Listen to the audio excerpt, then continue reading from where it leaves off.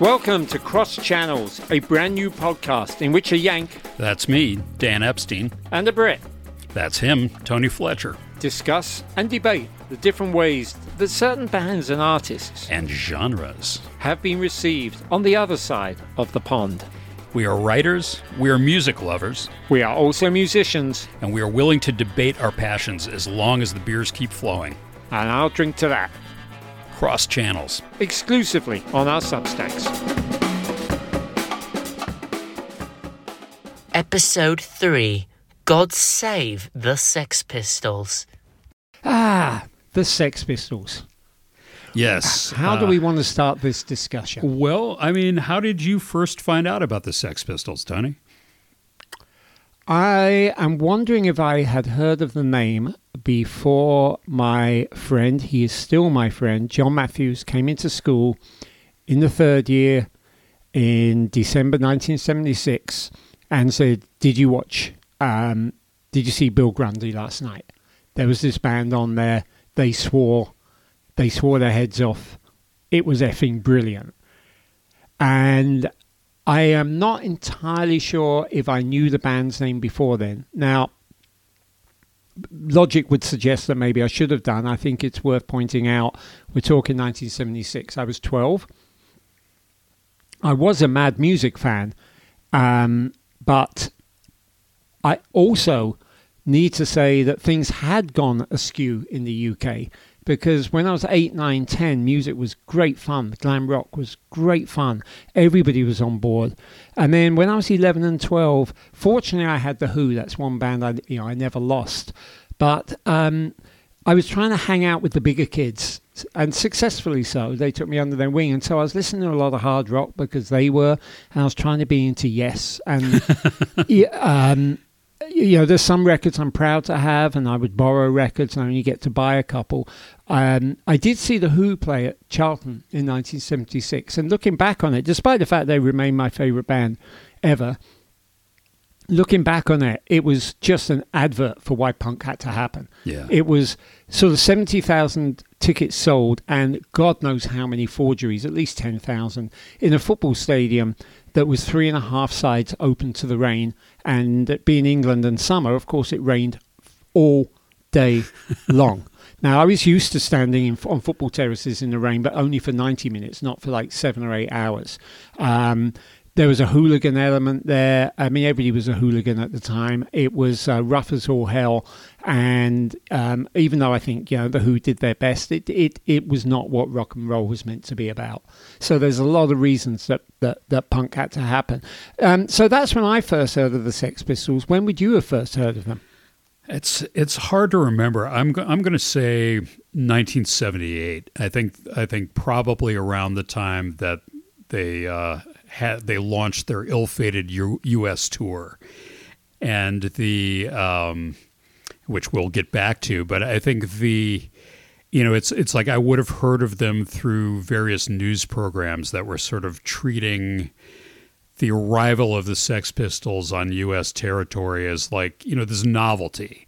Like, oh, here's these crazy guys from England. They're the big thing there. Let's see what they do here. I hear they're outrageous. Yeah.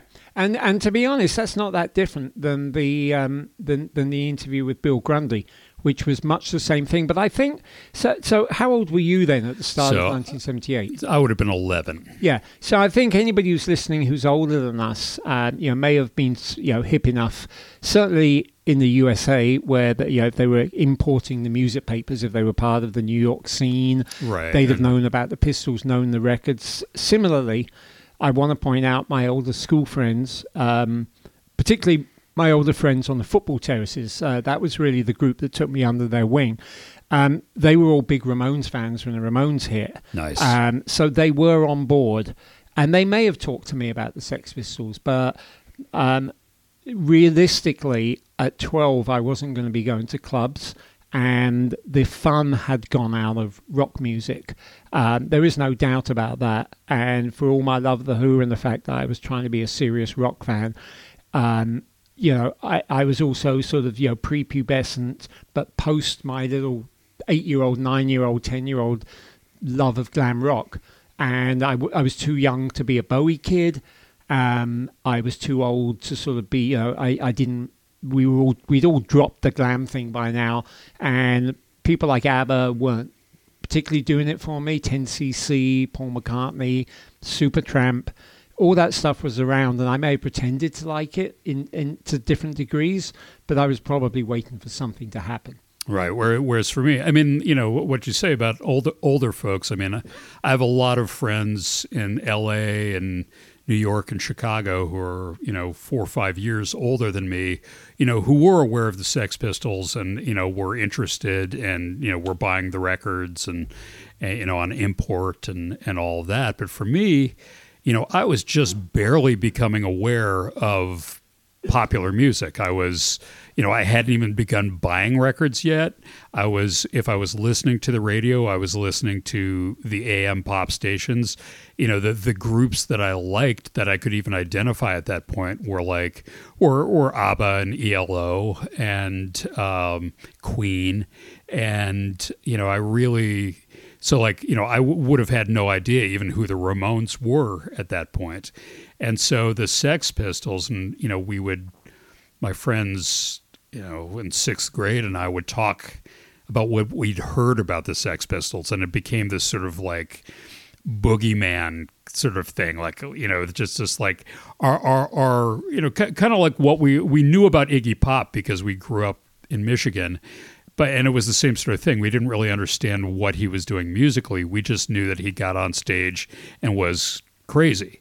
And so we thought that the Sex Pistols were kind of the same, but even crazier. And the thing that I remember very vividly, the rumor that went around the school was that the Sex Pistols, as part of their show, they bring out a big bowl and they all piss in it. And then they hand the bowl to the audience and the audience drinks from it. And that concludes your free preview. Cross Channels is available exclusively to all paid subscribers of Jagged Time Lapse and Tony Fletcher Wordsmith. A paid subscription to either Substack will automatically allow you to hear our monthly podcast in full. Cross Channels. Exclusively on our Substacks.